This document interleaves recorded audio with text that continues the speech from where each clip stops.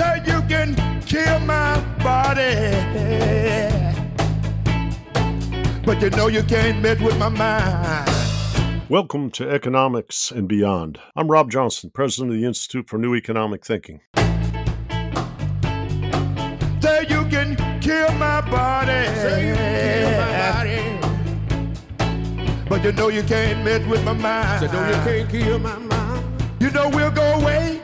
We're gonna go away. Come back, come back, come back, Come back. my second time. I'm here today with Robert Akerlof, professor of economics at University of Warwick in the UK, and who I want to start by really underscoring to the young scholars who follow this podcast that he is one of the great pioneers and one of the pillars of economics, or say the foundation stones of economics that has to be examined. He is focused on the questions of the relationship between the individual and society, the relationship between what your priorities are, which you might call your self-esteem and esteem from others. He's diving into a very fresh and vital research program that I have found very exciting and felt very fortunate to learn from him and to support. I'll start before introducing our guests with a quote that he shared with me from Clifford Geertz about what is culture. Believing with Max Weber that man is a social animal suspended in webs of significance he himself has spun.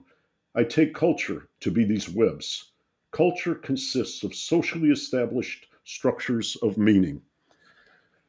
Robbie, you got to take us on tour because I feel like I'm at sea in the fog without an adequate chart when I think about traditional classical economics to even begin to interpret Clifford Geertz's remark. So thank you for joining me.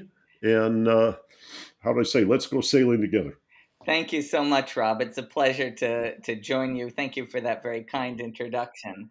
And I think that quote by Clifford Geertz is a fantastic place for us to begin. This idea that we are suspended in webs of significance that we spin, and that there are sort of social uh, understandings that we spin of what's meaningful and what is valued.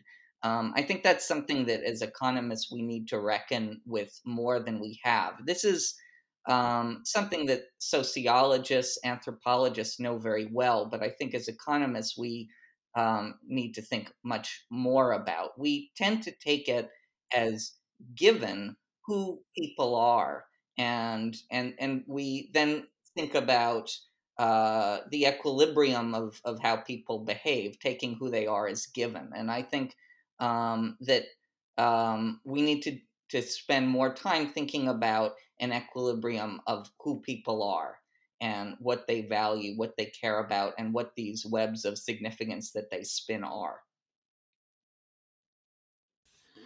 Well, Robbie, I really think the questions that the great gadfly H.L. Mencken brought to the table in 1922 in his article, The Dismal Science, cut to the quick. He is saying, in essence, he trusts economists less than anybody except theologians. And the reason he says that is because he says they're not free. They're not free to be individuals because they can imagine the consequences for their career, their social esteem, what have you, by, how do we say, espousing what they observe deep in their heart, that the magnetic field of social pressure and hierarchy is twisting their observations and perhaps even creating an economics which is what you might call sterile because of, what do you say, aversion to controversy. And I don't want to beat up economists too much here because I look back to the time of Adam Smith, Theory of Moral Sentiments and the Wealth of Nations, when a feudal oppressive ruler was supported by the military and by the church. And speaking in moral and ethical discourse created a situation where the distrust of public officials and scholars was magnified because they were associated with a corruption. So the scientific language emerged in an attempt to overcome that corruption in the transformation of society. And yet, Mencken is saying everybody who is an expert, everybody who John Ralston Saul calls a rational courtesan, has to be mindful of the social consequences of his views or her views, attitudes, ideas, and essentially, how do we carve out the meaning in our life? Where do you go in your research? What nodes, if you might call, in the building blocks of economics do you begin with as you try to deepen and refine our understanding of how society operates? So I think that, as economists, we tend to model people as individualistic, as having very fixed preferences.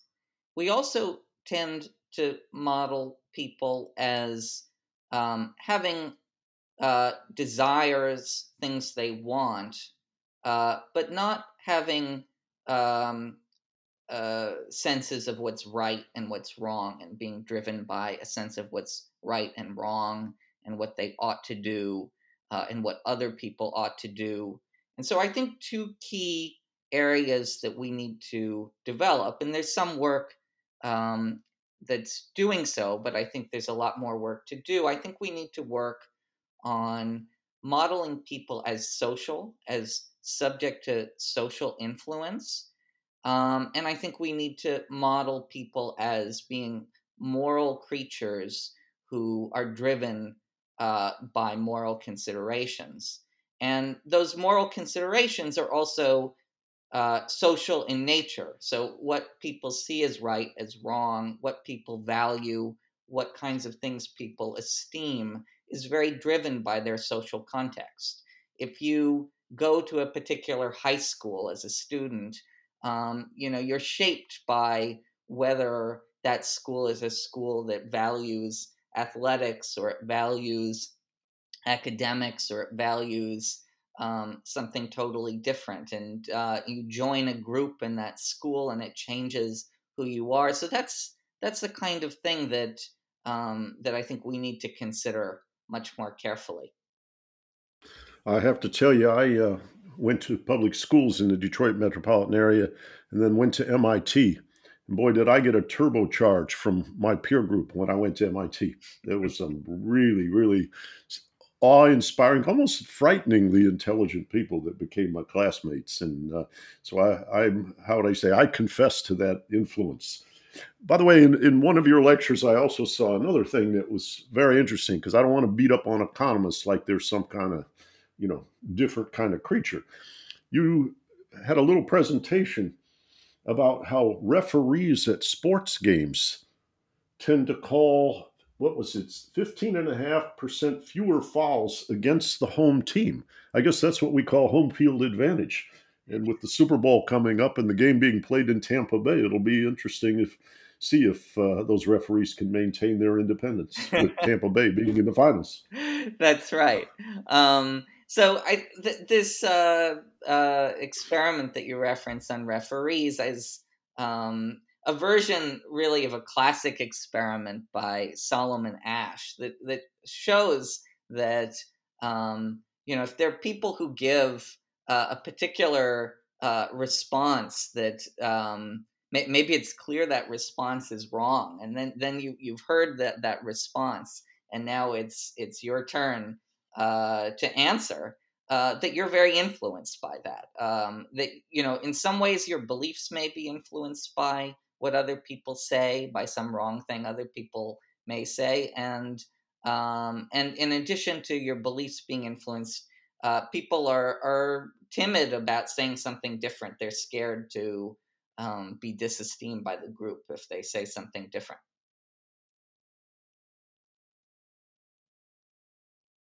Do you, when you look at uh, just how would I say the matrix of the United States and social problems, or the mosaic of social problems, I should say, do you see these interactive elements related to esteem or the influence of neighbors or peers or elders or even which you might call rebellion against toxic elements of society playing a large role in the kind of things we read about in the news? So I think that understanding our current political issues in the United States, one of the key useful frames for doing that is thinking about people's desire for esteem and the problems that people uh, have in obtaining esteem. Um, so so I think there are a number of threats um, that we can talk about to people's esteem right now. And so so let me start with one. So there's a wonderful concept that was developed by the sociologist Robert Merton. And the concept is a distinction between locals and cosmopolitans. And the idea here is that if you, let's say you're a college professor. Um, so if you're a college professor, you can go more or less anywhere, and being a professor is something that's recognized and that people accord a kind of value to, and that's a notion for Merton of being a cosmopolitan, that your esteem isn't particularly rooted in a place. Um, but for a lot of people, maybe most people, esteem is very rooted to a place and a community. So, for instance, maybe you were the star of the football team at your high school when you were growing up, and maybe as and people within that community remember that and recognize that, and on that basis, maybe you set up a business and for instance, maybe you set up a car dealership, and people give you respect in the community and come to your business because of the fact that you were a star on that football team, and that means something in that community. And so I think a concern is that as many communities are disappearing, many people are losing that key reservoir of esteem that they have, and place in an identity for themselves, and that's something that that cosmopolitans may fail to fully appreciate. That's a threat because it's not a threat that they themselves face. So I think that's one example of a threat to esteem, and so I think that's one kind of thing um, that's putting pressure on people and causing them to be concerned about our current institutions. We can talk about some other threats to identity, but I think that broadly speaking, these threats to identity are causing people to question our institutions and lose faith in government. Well, I know my friend and former senior fellow at INET, Michael Sandel, has recently written a book on the tyranny of merit. Yes. And there is a sense in which those who get the credentials in order to rule, which you might call develop habits of obedience and affirmation within a concentrated elite, and at the same time, those over whom they govern, with all of the kind of things Michael cites in his book about what constitutes, virtue and value. appear to be very hollow or appear to be unavailable and therefore lead to a despair. And I know in some of his conversations with me, both on this podcast and elsewhere, he's been very concerned about the reconnection of the population's faith in expertise and governance being a necessary condition given some of the challenges we face that are on the horizon. Absolutely. So I completely agree that that's a major issue. So I think that one frame for thinking about this is that we face threats to our institutions when there are pressures in society that lead some people to adopt different values, different norms from others. So this is something I've written about in my own work. So I've talked about the idea that people care both about what I call peer esteem, a desire to obtain esteem from their peers. So if you're in a high school and let's say that the dominant culture in that high school is one that values athletic achievement, so you would care in that high school about how you're viewed by these other students who care about athletic achievement, and you have some desire to excel at athletics too. And if you do choose to excel at athletics, you might then also choose to adopt those same values and value athletics. So that would make you part of this general community of athletes, and so this desire for peer esteem leads to kind of conformity of values and leads to kind of forming of a common community. But there are other pressures too. So in addition to people caring about peer esteem, they also care about what I call self-esteem. And so self-esteem is sort of rather than how your peers judge you, it's about how you judge yourself according to your own values.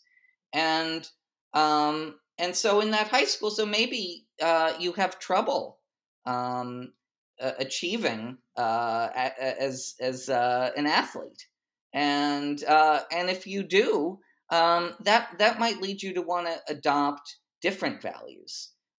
So you might, for instance, decide that it's important instead to value something like academic achievement or achievement at something totally different. Maybe you're good at music, and so you value that you're good musician. So there are these pressures that come from the desire for self-esteem that can lead people to peel off of the majority culture and form what one might call an oppositional culture. And so I think that when oppositional cultures form, that can potentially be a real challenge to our institutions. So those folks who are oppositional may not feel that existing institutions are legitimate, and that may be a real issue. I sense that you're right. You can kind of, what was the old song? I think Linda Ronstadt or Laura Nyro sang, "A Different Drummer." Yes. People sometimes realize they can't make it. I'll tell you an example in my life. I had a girlfriend in high school whose older sister knew a lot of NBA players. And one day we went to Cobo Arena where the Detroit Pistons were playing, and their star center was a man named Bob Lanier. He was 6'11", and he had a beautiful pair of hands, meaning he could shoot a three-pointer and very high percentage making it. So I walked out with my girlfriend and her sister and shook hands with him. And then he let me stand there while he was warming up, and he took a rack of balls and he hit 6 3-pointers in a row. So here I was at about 5'8", and him at 6'11", and he had the shots like a point guard, and I always visioned myself as a point guard. And I walked back to my girlfriend and I said, God just told me I'm not going to be a basketball player. And she laughed, and I was just in awe of the pure power of this man's ability, and I could see it wasn't going to be my calling. And how did I say? So you go in different directions. But I think right now one of the problems is that people feel that the avenues or the pathways to prosperity or satisfying life or being a leader of a family or whatever are getting fewer and narrower and more expensive, more obstacles, not just monetary expense. And I think some of the distrust in what I'll call democratic capitalism is the feeling like the rungs in the ladder are withering or disappearing. And how do you address that as a social policy when we do, as Emile Durkheim emphasized, have religious needs, communal needs, and nourishment as a source of strength and support, at the same time as making the sacred object the individual and individual freedom, when a lot of individuals are despairing and don't think they can make it in the system. It feels like a dangerous cocktail for what you might call adherence to anything. And that void, that despondency, invites an authoritarian reaction. Absolutely. So I think we were talking earlier about threats that people face to building identity and obtaining the esteem of others. And so one of them I identified is loss of community. So I think that's one major box that we need to think about addressing.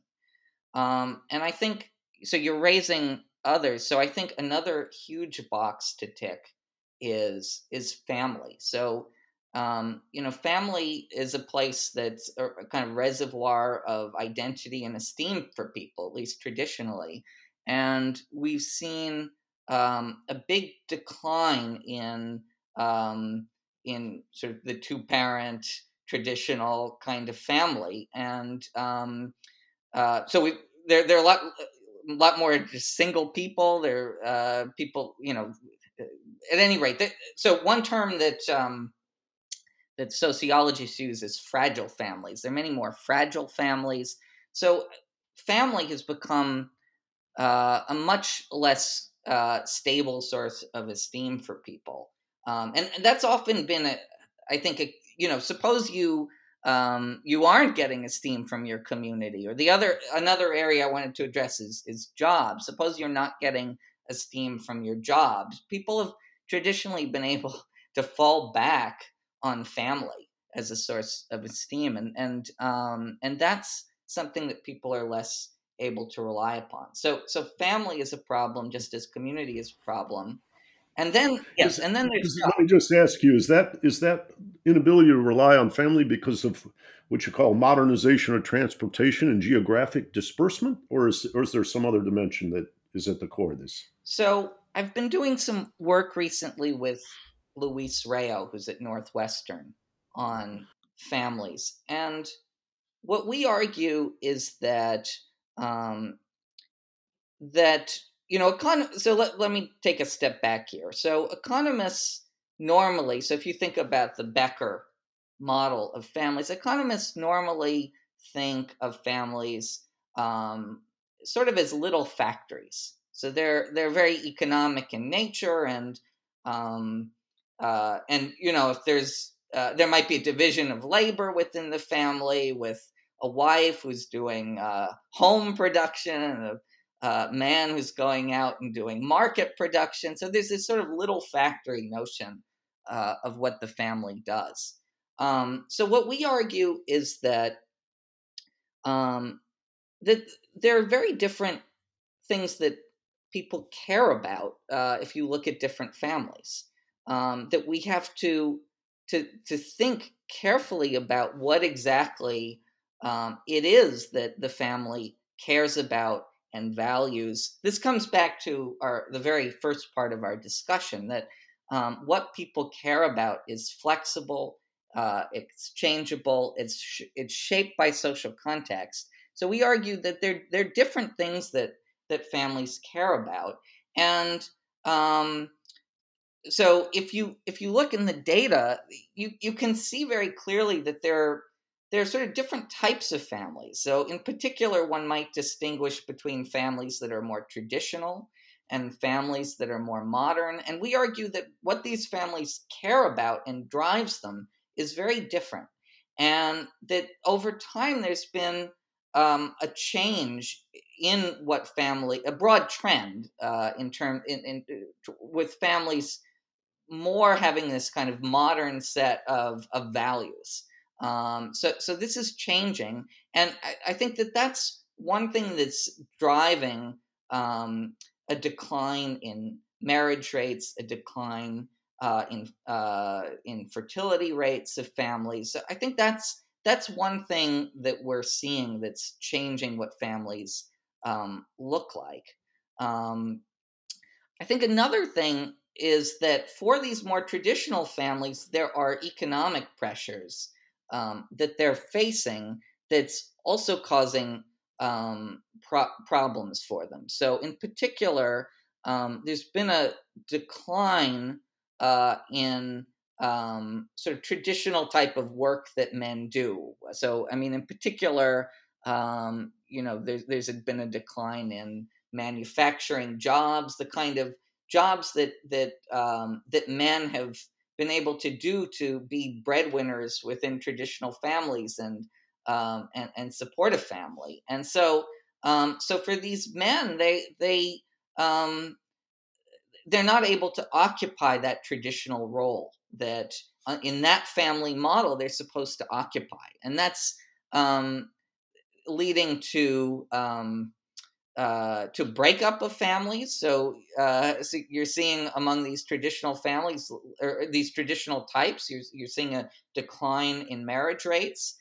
So one could call this a crisis of masculinity. So that's a term that's often used for this. And one's also seeing, I think, particular problem for those men who are suffering from this crisis of masculinity. So they're responding to that in various ways. So it's causing, for instance, I think it's a source of things like opioid use, which is a big problem. And I think this is one of the things that's been driving people towards Donald Trump. Do you see what you might call the traditional, father knows best kind of model disintegrating? I think you called it in the paper you shared with me, the protector model. That's right. As opposed to the fulfillment model. How does that relate to what you might call the choices people make, both in time, the nature of partners, and what you might call the story of underlying satisfaction? That's right. So in the paper, we call this a story. So these families have a story. I'll just give a little bit of a sense of what we see as a kind of key kernel of this traditional family story, and I think that's useful. So what we argue is that sort of a key thing that drives these families in a variety of ways is a concern. There's this idea of purity and pollution. One sees this, for instance, in the work of Jonathan Haidt. So these families think very much in terms of purity and pollution, we think. And there's a concern about being made impure. Let me give a concrete example. So if you watch a film like The Godfather, so in that film, there's this idea that going and working for the family business, being in the mafia, that's something that's polluting, and they want to protect certain members of the family from that kind of pollution.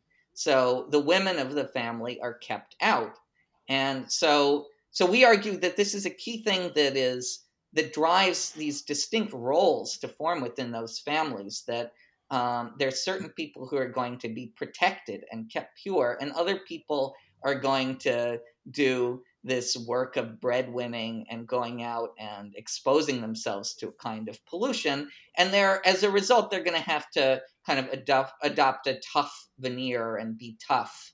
And so you get these two very different types of people forming in those families. And a lot of the identity for the men in these families comes from being protectors. So the whole story of The Godfather is really a story of keeping a son pure. So it's the son Michael, and the whole story is about the failure of the father to protect the son and the kind of tragedy of his inability to protect that son and keep him out of the family business. So I think one way to view this crisis of masculinity problem is that these men who care deeply about this task of protection, that's a lot of what their identity is wrapped up in, are finding that they're having trouble being protectors. So I think you mentioned also, is this model crumbling? I think that this model is becoming less prevalent. So you can see that clearly in the data for the United States, and for a number of other countries too. It's becoming less prevalent, but it's still a very strongly present narrative. So it's not disappearing. And it's also becoming much more predictive which story you have, this more modern story or this more traditional story. It's becoming very predictive of your politics, whether you're Republican or you're Democrat. Well, you've maybe focused on the family and focused on some aspects of education, but we've seen, and I saw this in one of your lectures, that what you might call the structure and the nature of education reform, contrasting the woman from, what's her name, Michelle Rhee? Yes. In Washington, D.C., charter schools, what I'll call kind of top-down incentives and control. And then Andrea Gabor, who I've had the good fortune to interview in the past at INET. Oh, fantastic. In her vision of the Deming type model of the, how do I say, bottom up, giving trust and faith to the locals who, I would say, should care and nurture the system for the satisfaction of their own community. And how are you seeing what you might call the political lessons from what we've experienced, and also how people align themselves vis-a-vis the structure of education? So that's a great question. So I think you're getting to, I think, a really important big issue, which is we have in economics a very particular notion of how people are incentivized. So if one thinks, to give a very simple example of Gary Becker's model of crime, what he writes is that the more you punish people when you observe a crime, even if it were, say, a very petty crime, the more you're able to deter crime. So more punishment, less crime. So, if you could, you should just boil people in oil whenever you see them committing a crime. That's the kind of lesson. And I think that's a lesson that generally in incentive theory we see, that there's that message that whenever you can punish it, whenever you observe misbehavior, you should really punish it, and that's going to incentivize people well. And if we think about this in the space of crime, there's another idea. So one sees this. There are a number of legal scholars who've written about this. People like Tracy Mears and Tom Tyler, who argue that actually we need to think really hard about how to make the legal system legitimate.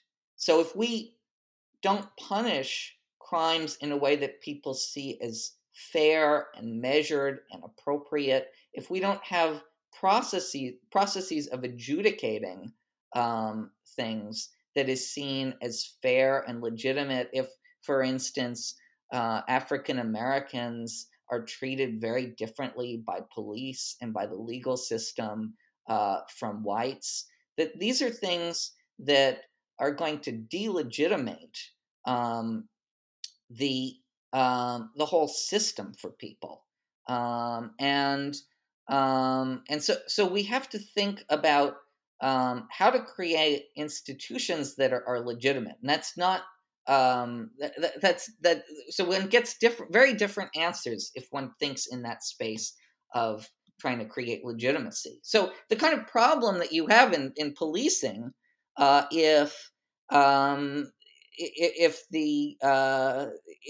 things aren't seen as legitimate, is no one will work with the police. The police cannot police effectively unless people work with them and report things to them. So if we now turn to schools, which is where you started, I think the same issues come up within schools. The same kinds of issues broadly come up within organizations. So there was a movement that maybe one could cite Jack Welch as from General Electric as kind of an early proponent of this idea. One of his nickname is Neutron Jack. So his idea was let's just on a regular basis assess people and fire poor performers. And the idea was that that's really going to give people strong incentives to work hard and to behave. So that kind of logic. So there's a term, rank and yank, for this kind of system where people are regularly ranked and the worst performers are yanked. This has become quite a common practice for many businesses. And I think this is then something that's been applied to education. So that's the kind of practice that was motivating Michelle Rhee as the DC commissioner for schools in doing things like firing. So she fired a principal on television, and I think there's a logic to it, and she was very passionate about it. Her view was these are poor performing people, and we need to put incentives in place for them. And so I think there's some truth to that, but I think what's missing from that way of thinking is that it's not just about putting incentives in place, but it's also about changing who people are and getting them to be to value the things that the organization values. That it's the most important thing is not that people have sort of clear, say, monetary incentives to behave, but that they really care as teachers about being teachers, that they care about their jobs, that they're mission driven, and it's important to treat them in a way that's consummate with that. So in the work of Andrea Gabor, she really argues that the job of schools is to do that, to kind of create the right values, and she has a kind of small d democratic view of how schools should operate. That it's important to listen to teachers, to give them voice, and by giving them voice, by including them, you will hopefully make them more mission driven. I'm quite taken by this, what you might call subchapter in our conversation. I wanted to share with you that you sent me back to what I find was a very powerful experience in my life when I read about a gentleman named Ramsey in Merchant Marines. Mm. Because you talked in that instance about,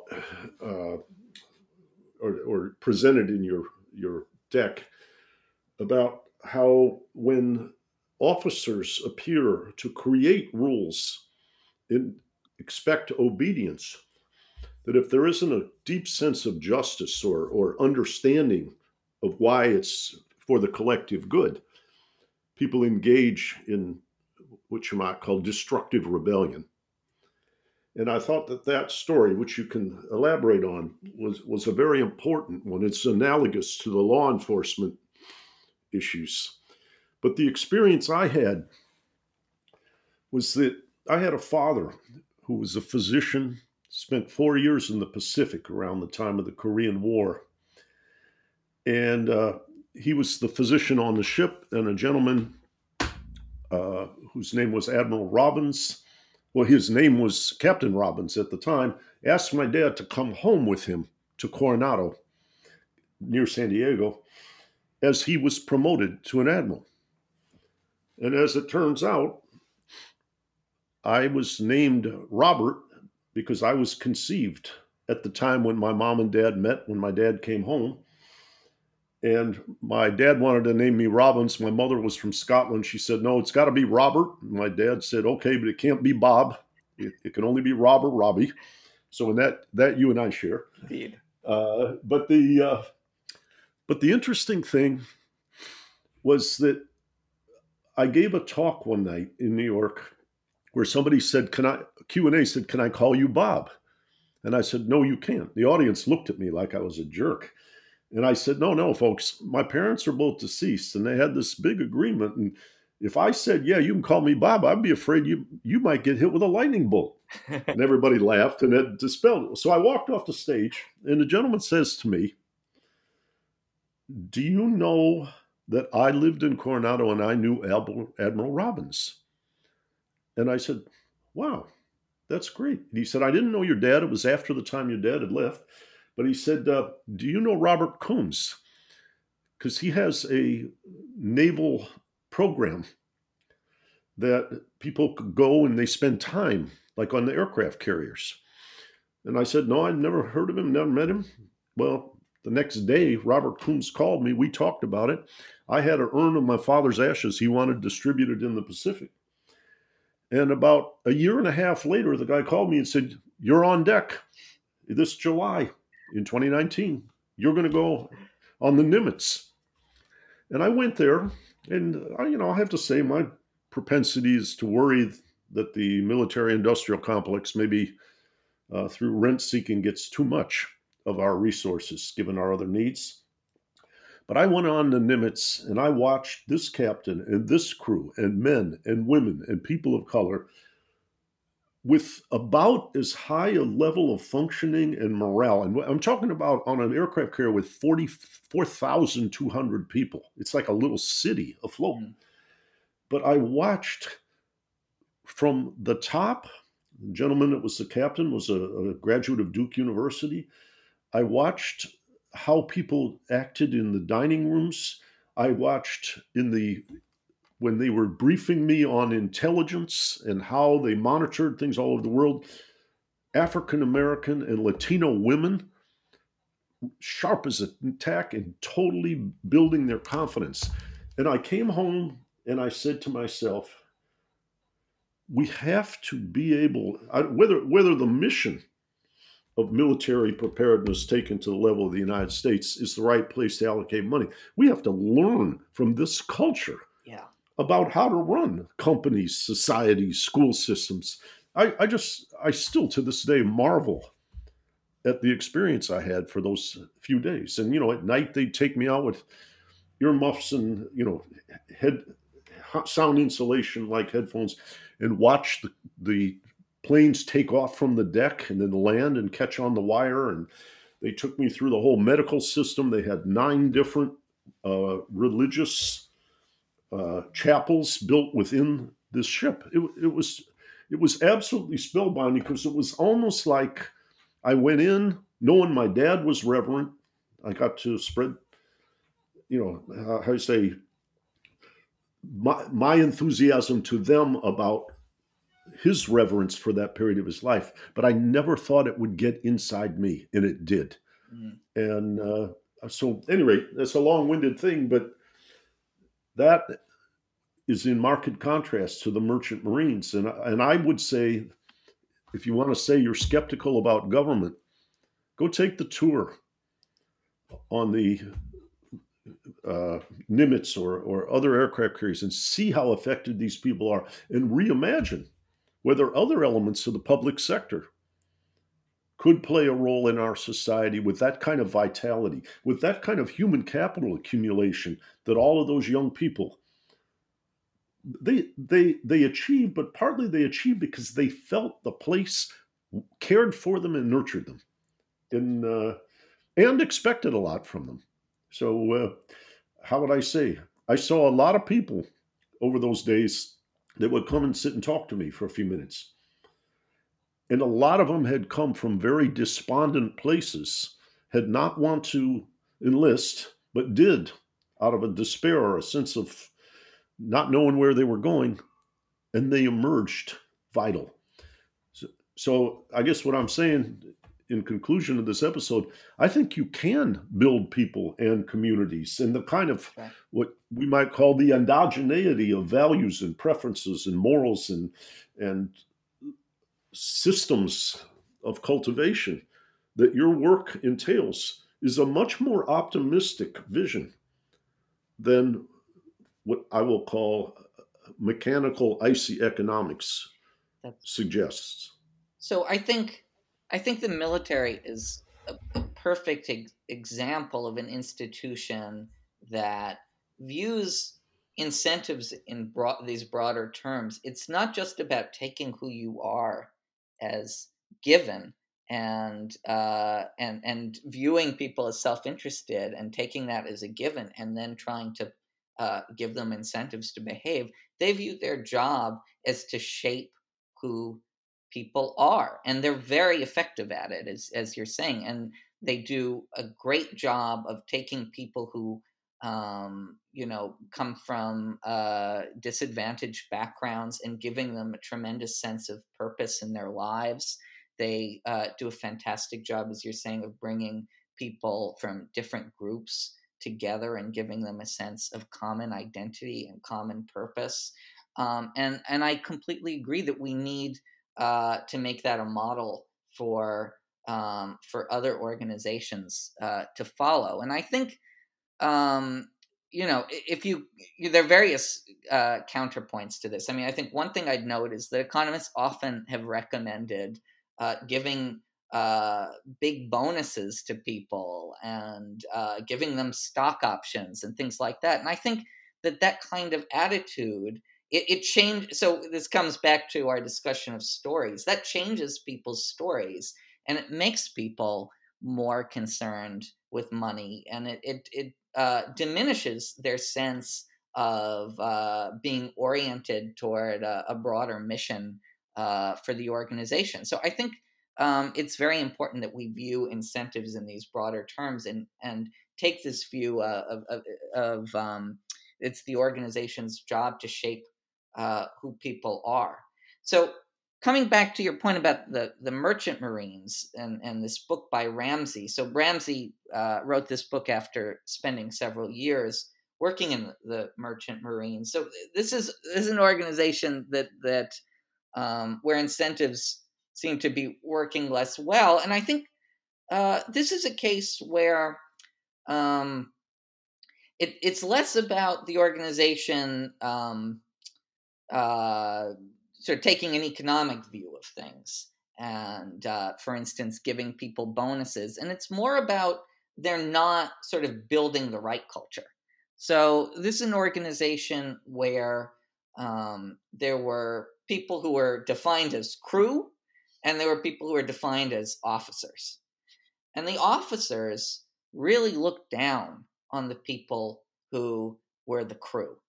And Ramsey relates one, poignant incident that sort of shows how this worked. So he talks about how there's the officers' mess and there's the crew's mess, and the crew, their coffee machine had broken, and the officers, rather than giving them a nice new coffee machine, They had a machine from their own mess that they'd stopped using. It had broken. It wasn't working well. And they just gave them that one.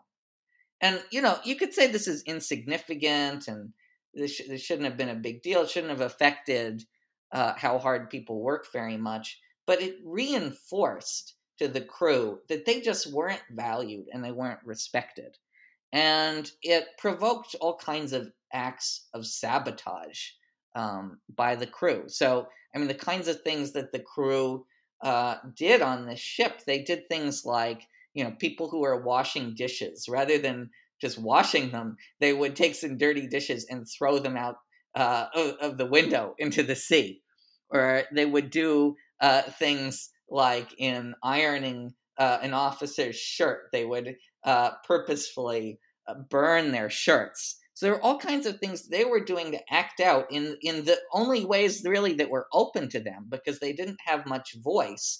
They were acting out against this sense of disrespect that they felt. And this gets back to this idea we were talking about oppositional culture. They were looking for a path for self-esteem.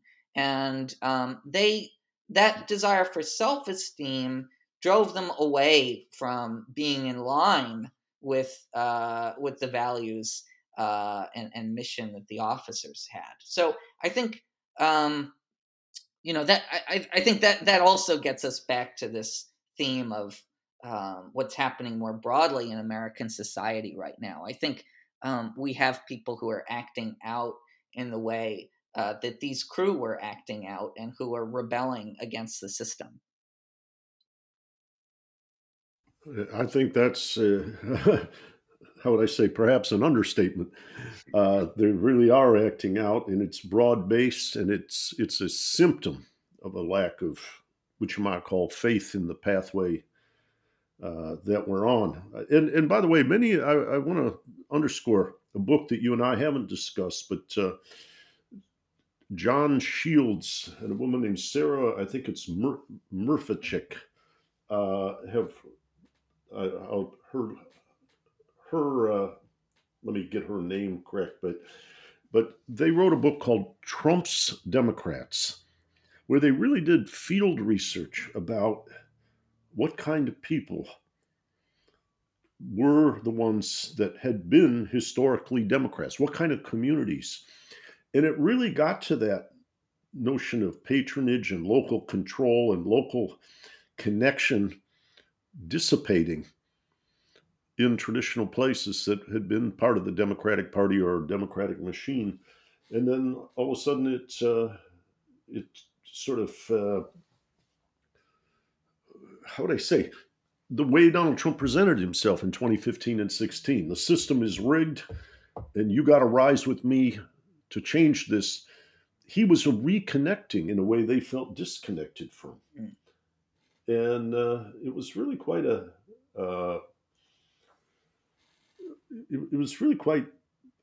how would I say, a powerful book, not from the standpoint of what we want, but in diagnosing the tragedy. The woman's name, by the way, was Stephanie Murevchik and John Shields. And I remember a book in England, David Goodhart wrote, The Road to Somewhere, where the somewhere was a local connection and community, and the nowheres were essentially what the globalized elites. And so I really think these, how do I call it, the human connections are important. One of the things, by the way, we haven't discussed is this recent movement by places like the Business Roundtable and others to emphasize that shareholder value is no longer the ethic, that stakeholder value. Yes. And they're acknowledging responsibility to their environment and workers. When you were talking about stock buybacks, I look at the very intense and well-developed work of William Lazonick, which is some of which is Inet Grant. And he talks about how it's not just creating the incentives and the bonuses, it's creating the incentives to do stock buybacks to enhance the stock option bonuses rather than investing in the, what I'll call, modernization or expansion of the capital stock, which provides a higher productivity platform for everybody in the future. Yes. And when top managements fear that they could, through things beyond their control, be removed from office, they have an incentive to shorten their horizon and do too much in that realm. But I'm curious how you see, with your investigation of norms and values and inter-human relationship, this movement of corporations away from the Milton Friedman model of shareholder value, or the Michael Jensen carried it on after that. So my hope is that we will see a real change in the kind of models that corporations follow, and I think if you look at the sort of history of corporations, there have been some really profound changes in the models that they follow over time. So, I mean, you see, for instance, following Sloan, the rise of these multi-divisional organizations, and that becomes a huge trend. So there are these trends that happen. If you look at coming back to schools, I think schools used to operate somewhat more like the military. They saw it as their job to shape and mold their students. And I think schools have gotten out of that game. And so I think arguably one of the reasons that they got out of that game is that it became something that seemed too fraught for them to try to impose values on people.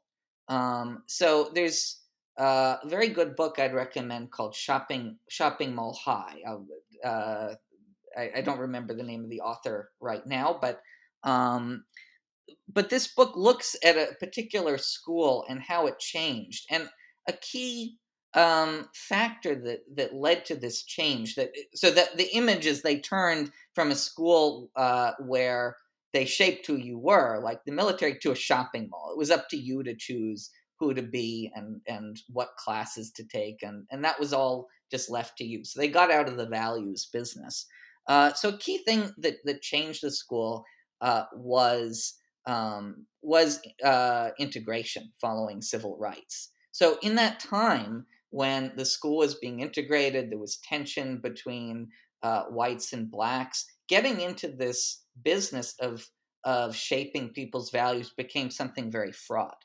So I think we need to think about how to get back into that business. I hope we are. We also have to, I think, reckon with some of the challenges that organizations may face in trying to do that. So maybe that's easier for corporations than for schools. But I think I hope that we'll see a change in model. I hope that economics will. I think economics has sort of propelled a set of shifts in the organizational model towards things like these bonuses and stock options. I hope that will propel now a shift back toward firms molding who people are.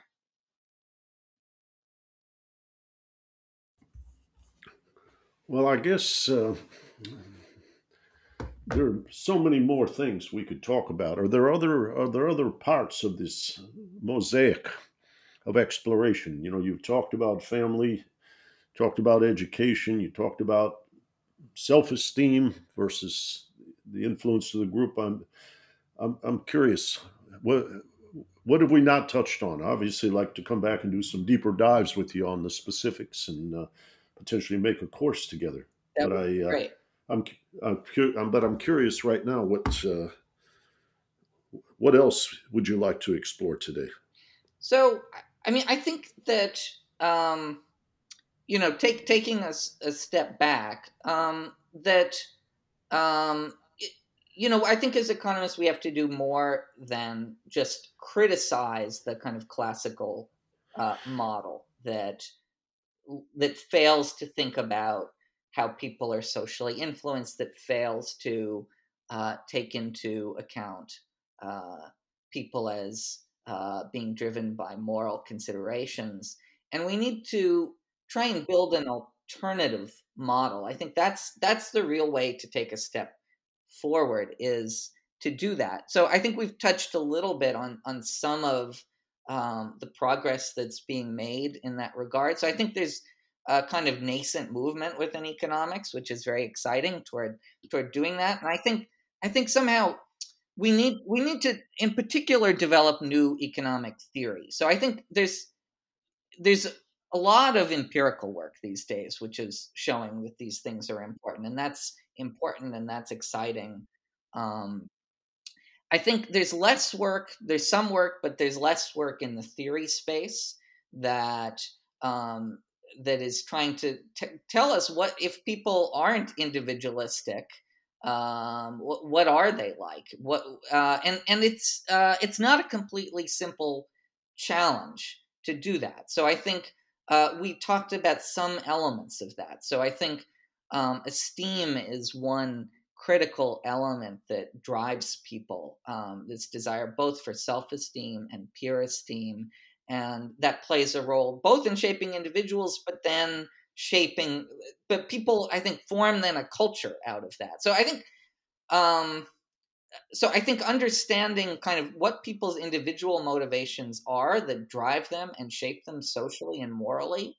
And then there's the further task I think we need to think about, which is that creates an equilibrium. So these people who socially influence each other, there's an equilibrium there. I think I mentioned this at the beginning of our conversation.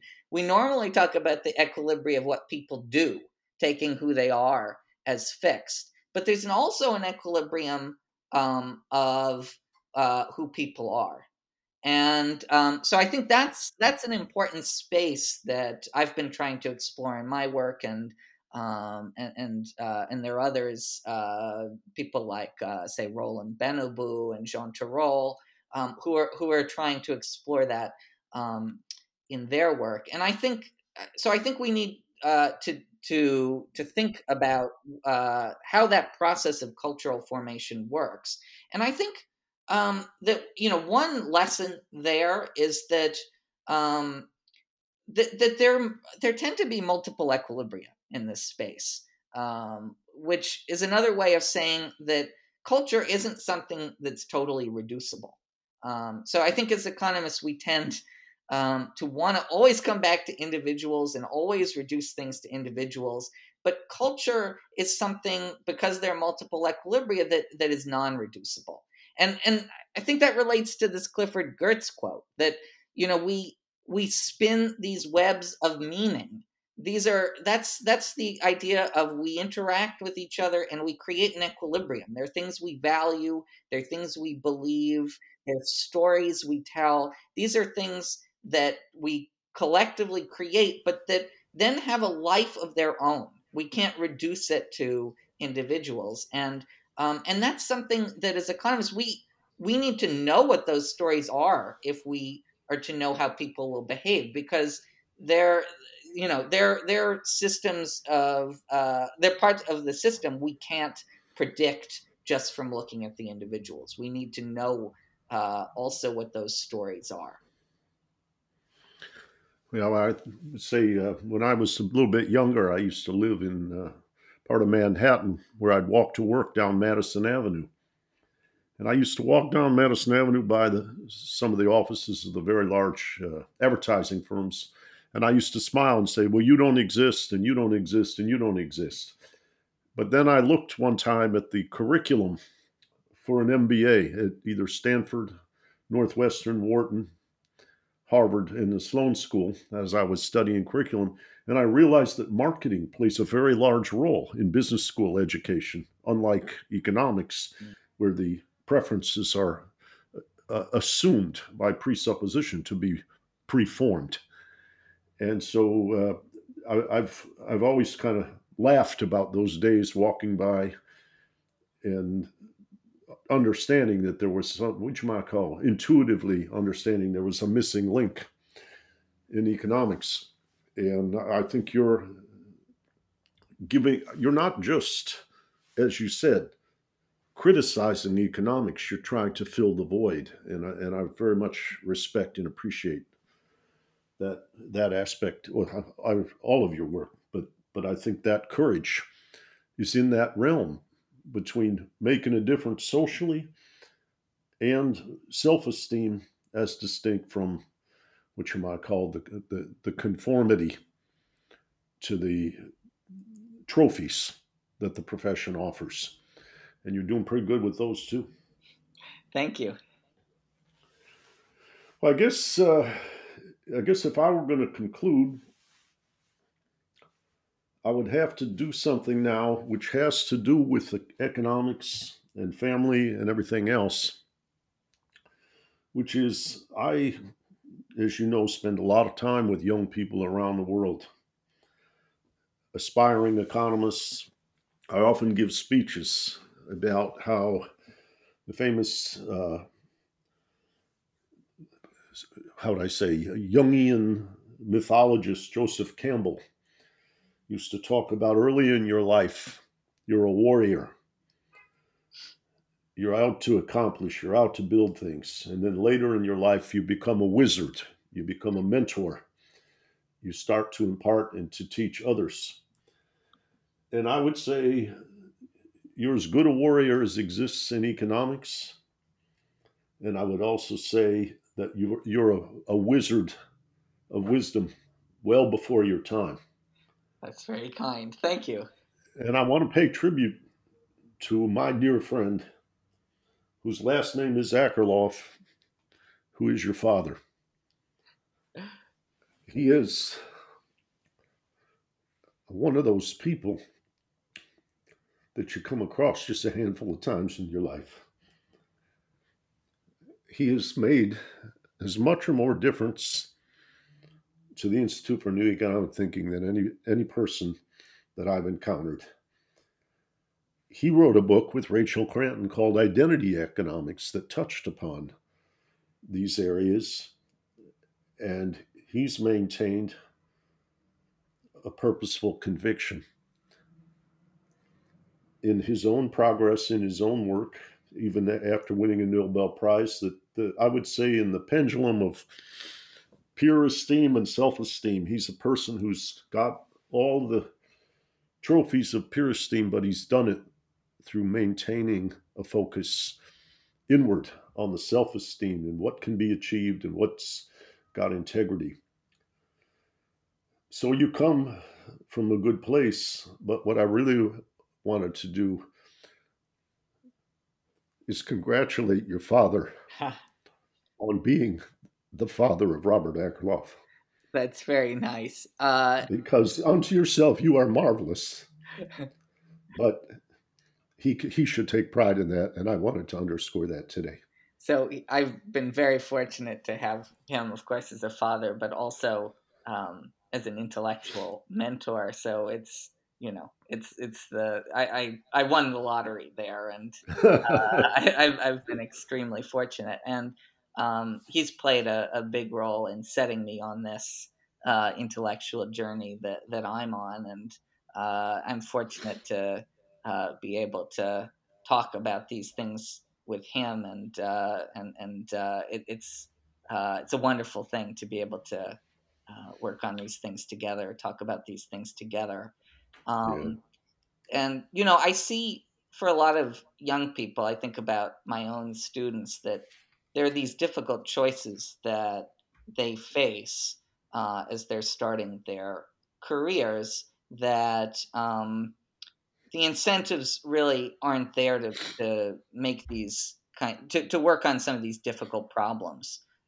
These are things we need to do, and the incentives aren't there. So I've been fortunate to have guidance from my father, Rachel Cranton, and a number of other mentors that have allowed me to do that. And I think we should think about how to give more space to young people to take leaps.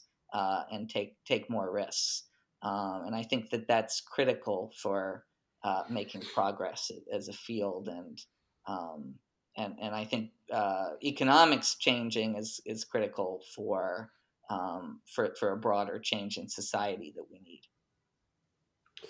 Well, I agree with you on all counts, and I also want to point out about you, Robert Akerlof. You had the good judgment not to rebel too much from your father. A lot of people get their identity from being different than That's right. We've Dad. been talking about that. And you had a certain inner strength so that you could go back to the nourishment that he provides. That's right. And help, how would I say, use it as an ally in cultivating yourself. And that's a different source of strength. Once again, apple doesn't fall far from the tree. I think there's some internal strength and self-esteem that you have cultivated. But you're on a very, very powerful path. And I hope that you'll come back and join me and we can continue to address these questions and visit about the challenges that the world and the Institute for New Economic Thinking and you and I face. I would be delighted anytime. Very good. Thanks. We'll talk again soon. Great. Bye-bye. And check out more from the Institute for New Economic Thinking at ineteconomics.org. And I'll tell it and speak it and think it and breathe it, and reflect from the mountains so all souls can see it. And I'll stand on the ocean until I start sinking, but I'll know my song well before I start singing.